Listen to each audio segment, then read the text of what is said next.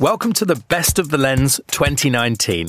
I'm Ollie Barrett, and it has been a huge pleasure hosting The Lens over the last 12 months. And this is really a festive compilation of some of the best quotes and moments from those 12 months. A few quick thank yous. Firstly, to you, our listener, if you're just discovering The Lens or if you've been tuning in throughout, we're really grateful to you for everything that you do to support us. Secondly, to business in the community. That's who we've created this podcast with. To Fujitsu, who power it, and to McCann, who have supported us all the way along our journey. Finally, of course, to the brilliant guests. You'll hear voices as diverse as Richard Walker running brilliant retailer Iceland. You'll hear Francis O'Grady from the Trades Union Congress and leaders of businesses from Unilever to Google. I really hope you enjoy the conversation. Please keep us posted with your feedback. This podcast wouldn't happen without the people tuning in. So thank you, and do enjoy the Best of the Lens 2019.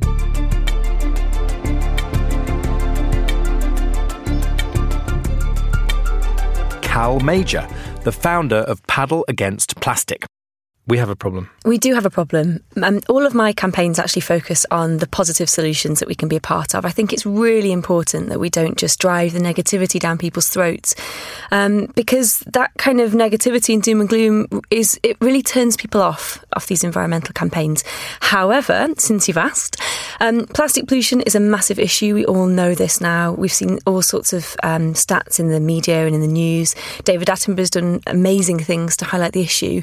I think the biggest stat, the one stat that I want to focus on here, which is the one that sort of stands out to me the most as a vet, is that 100,000 marine mammals and over 1 million seabirds die every year as a result of plastic pollution. I think you do have to be careful around using environmentalism to promote your business, but there is the other way of looking at it, which is using your business to protect the environment. And I personally think that it's such important way to tackle all these environmental crises that we face. I mean, how does the world go round? It goes round because of the economy and because of business. And actually, it needs to be the businesses that are taking hold of these environmental campaigns and doing what they can with passion to tackle them. So, in all honesty, I commend businesses who are doing the right thing. Keith Weed is the Global Chief Marketing Officer of one of the world's largest consumer goods companies, Unilever. I'd encourage anyone to do something positive. But actually, in large organisations, or I'd even argue in any organisations, if you have a group of people doing corporate social responsibility, it's sort of like they're doing good stuff to negate all the bad stuff everyone else is doing. Sort of offsetting. Yes. And so my thought was, no, we want to mainstream sustainability. Sustainability is going to be everyone's responsibility in Unilever.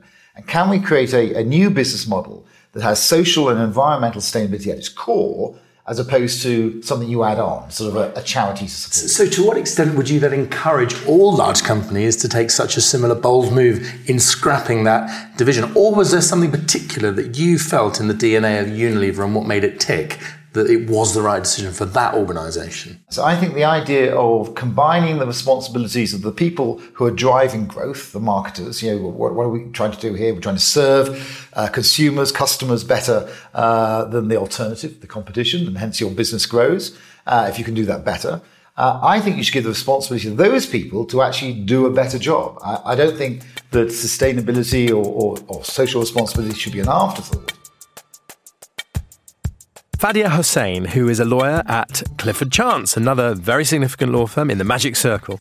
I never let them discouraging me, and I shall never allow such people to discourage me. And would you put it as bluntly as that they did actively discourage you? Oh, yes. Yeah. I secured work placement with law firms without being aware that I am visually impaired. And once they were made aware, they contacted me saying, oh, sorry, we will put you on our record and we'll contact you. Wow. Unfortunately, and I can announce basically the name of the Magic Circle firm, I had to go through a test. And this is not Clifford Chance, obviously. It's called Watson-Glaser. And this test basically requires the applicant to complete questions, and the questions will be chosen randomly from a bank of questions. That system does not work with JAWS. And that firm, when I applied to them, they said, we will ask you to do 80 questions instead of 40 questions that a cited candidate will be asked to complete. And I said, why would I be doing 18 instead of 40? They said, because we can't allow Jaws to pick up random questions. And I did it, and obviously I did not pass the test. However, when it came to Clifford Chance, it was exactly the same test, but it was provided in a Word format, which was very accessible. I passed it, and I am where I am. Matt Britton, who leads Google across Europe, the Middle East and Africa. One of the key things to think about when you think digital is actually small businesses. So Google provides tools. You think about Google or Facebook or Amazon, but actually the engine of the digital economy is small businesses who are growing faster and exporting more because they've got a way to connect with somebody who wants their product right now. And that's a revolution. So you are personally heavily empowered across Europe, Middle East, Africa to go further in your community engagement. How would you like to really push that agenda? And is there a message that you're currently sending to your own colleagues? What would you like to see yourselves do more of? Well, I'm pleased to say that the programs we've done on digital skills have now become global. Sundar Pichai actually was in Germany yesterday, opening our new Berlin office, but talking again about how we can help people make the most of this digital revolution. So I think some of the stuff we've done in Europe has become something which we're doing elsewhere. I think there's another key piece of the jigsaw, which is in the next couple of months, we reach the 50-50 moment. Tim Berners-Lee talks about this in terms of the World Wide Web Foundation, the moment where for the first time the majority of the people on the planet are connected. And that's a huge opportunity for businesses, content creators, developers in the UK and across Europe, because they're going to have basically a doubling of the market that they can reach. Mark Price is the founder of Engaging Works, a digital platform designed to make the world a little happier. I think it comes from two bits of experience. First, my father, who used to preach on a Sunday, and he would drive into me, my brother and my sister, the simple thought, the straightforward thought, that everybody is equal, nobody is better than anybody else. But our task was to find out what people's strengths were and to try and bring those strengths out even more. And so when I went into the John Lewis Partnership, which is owned by all the people that work in it, it was the same kind of philosophy. Nobody's better than anybody else. Everybody should be treated with equal respect. Everybody has an important role to play, but everybody's role is different within the organisation. The other thing that I learned was that in the John Lewis Partnership, its supreme purpose is the happiness of everybody that work there. And happiness isn't a woolly concept. It's sort of been hijacked in the 60s as a bit hippie. But within the John Lewis Partnership, it's been codified over the course of 100 years. And it really means a number of things. Happiness comes from being fairly rewarded and recognised when you do something well. It comes from having the information to do your job well and the information to understand how the organisation is doing. It comes from feeling empowered, having responsibility to do your job and then being rewarded and recognised for doing it well. It comes from feeling that the organisation cares for you. My favourite quote of all time is Theodore Roosevelt, who said, "Nobody cares how much you know until they know how much you care." Izzy Obeng. She's the founding director of a very interesting startup indeed called FounderVine. Thanks to technology and sort of more individuals having access to a global community, young people now have the opportunity to take the reins of Africa's development. And I argue that there were three types of young people in particular who could do it. You had your globalists, a young person who might not be from the continent, maybe from the UK or the US, etc., who was passionate about global development. You had your repat or your returnee, someone like me who might have been born outside of the continent, but who understands the context there as well as the context here. And you have your Afropreneur, so your entrepreneur who's kind of hustling despite major challenges, including infrastructure and support. Yeah. So what happens when you bring those three players together? You get a fantastic ecosystem who together can actually create a very exciting, digitally enabled economy. Richard Walker, the managing director of Iceland Foods, a British retailer with over 900 stores. the problem with environmentalism is it can be a very middle-class discussion. And, Iceland is for everyone. And we have, as you said, almost 1,000 stores up and down the country. But actually, we also represent some of the most deprived communities in the UK as well. And, I sort of passionately believe that we need to democratise environmentalism. And, just because you might only have £25 a week to spend on food, it doesn't mean you don't care about the environment about some of these issues. And therefore, if we serve, there's 4.5 million kids in poverty in the UK today, and we serve all of their families every week. And therefore, we have the ability to use the business as a platform to engage them in their families to become better environmental guardians of whatever space they've got. Francis O'Grady, the General Secretary of the Trades Union Congress, made up of 48 different unions and almost 6 million members. What's been really interesting, not just in the work that the TUC and unions have done, but also organisations like the Fabian Society, was how many workers believe that they're being subject to surveillance without their consent. And that's quite big stuff, isn't it? Especially if you're being tracked in terms of your health, your minute-to-minute patterns. That feels quite Big Brotherish to a lot of people. Yes. And of course that plays out in the big debates that we've seen about tech companies harvesting information on an industrial scale from populations, using it, frankly, politically as well as for profit, that there is a growing concern. And it seems to me that one of the big 21st century challenges is what are our rights? What are the institutions that are going to regulate these massive monopolies that have not just industrial power, but political power, for which we very often are working for free without even knowing it? Jonah Obunike, who is the CEO and co-founder of Love for the Streets, which is a profit-for-purpose social change platform.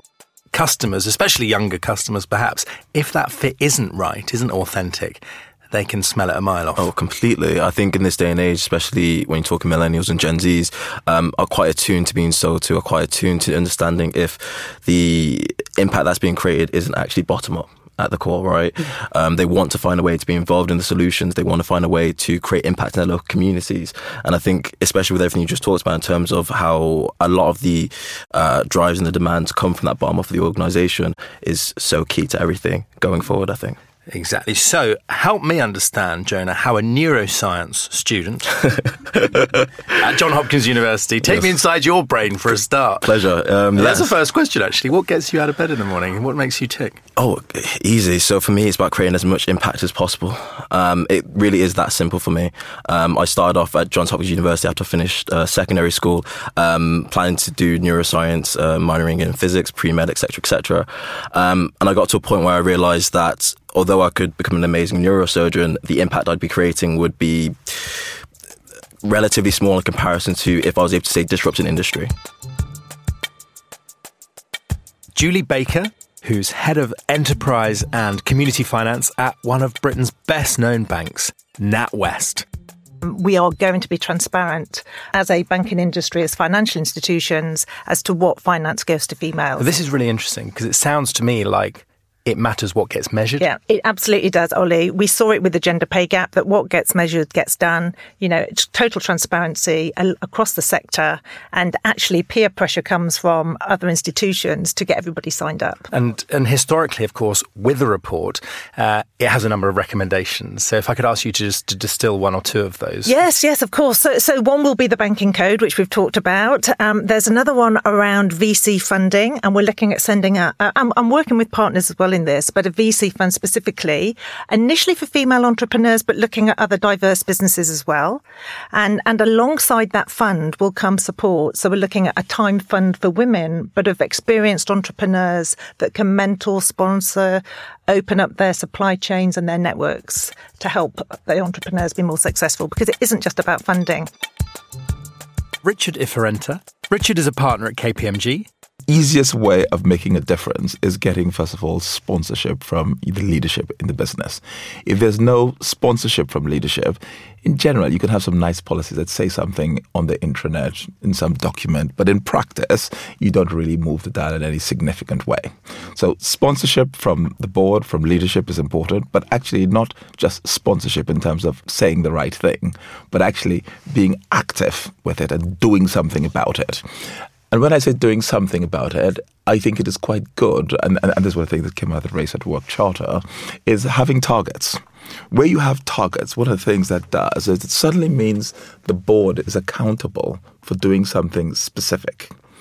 And it becomes even more compelling where those targets are published. If it's published, and you don't just mean internally, you mean externally as well. Absolutely. Right. So here we have again another recommendation: assurance, capture ethnicity data, and publicised process. And of course, for some firms, this is a risky business because in the early stages they may be a little ashamed of what they have to share. And I actually get the point about being ashamed of your current data, but I think most success is achieved by recognising that we're not where we should be, and therefore we're on a journey.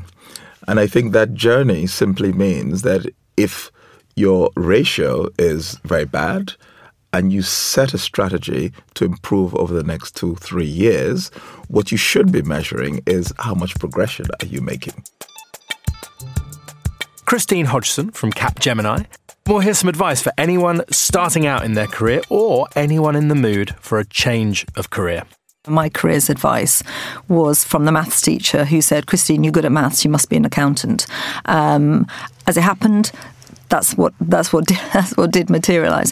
But that was the sum total of my careers advice. I've seen you describe your careers advice as going into a hut at lunchtimes and picking out a few pamphlets. That's exactly right, probably trying to avoid the cold. And it was really, really basic. And I think now it's less about trying to say to a young person, you're good at this, so therefore you must do that. I mean, actually, we're all going to work for a long, long time, and we're all probably going to pursue lots of different careers. So really what we want to do is just open young people's eyes to the possibilities out there, to show them the relevance of education and actually just excite them to go out there and explore. Yes, so they're not dreading it. Not dreading it, not fearing it. That was the Best of the Lens 2019. Thank you to all of my guests for taking part. I have hugely enjoyed this year. And I finish with some good news. The Lens will continue in 2020 thanks to all of our supporters, including Fujitsu and, of course, McCann and all of my colleagues at Business in the Community. So please do stay tuned. Plenty more conversations to come, and I cannot wait. Thank you very much. Goodbye.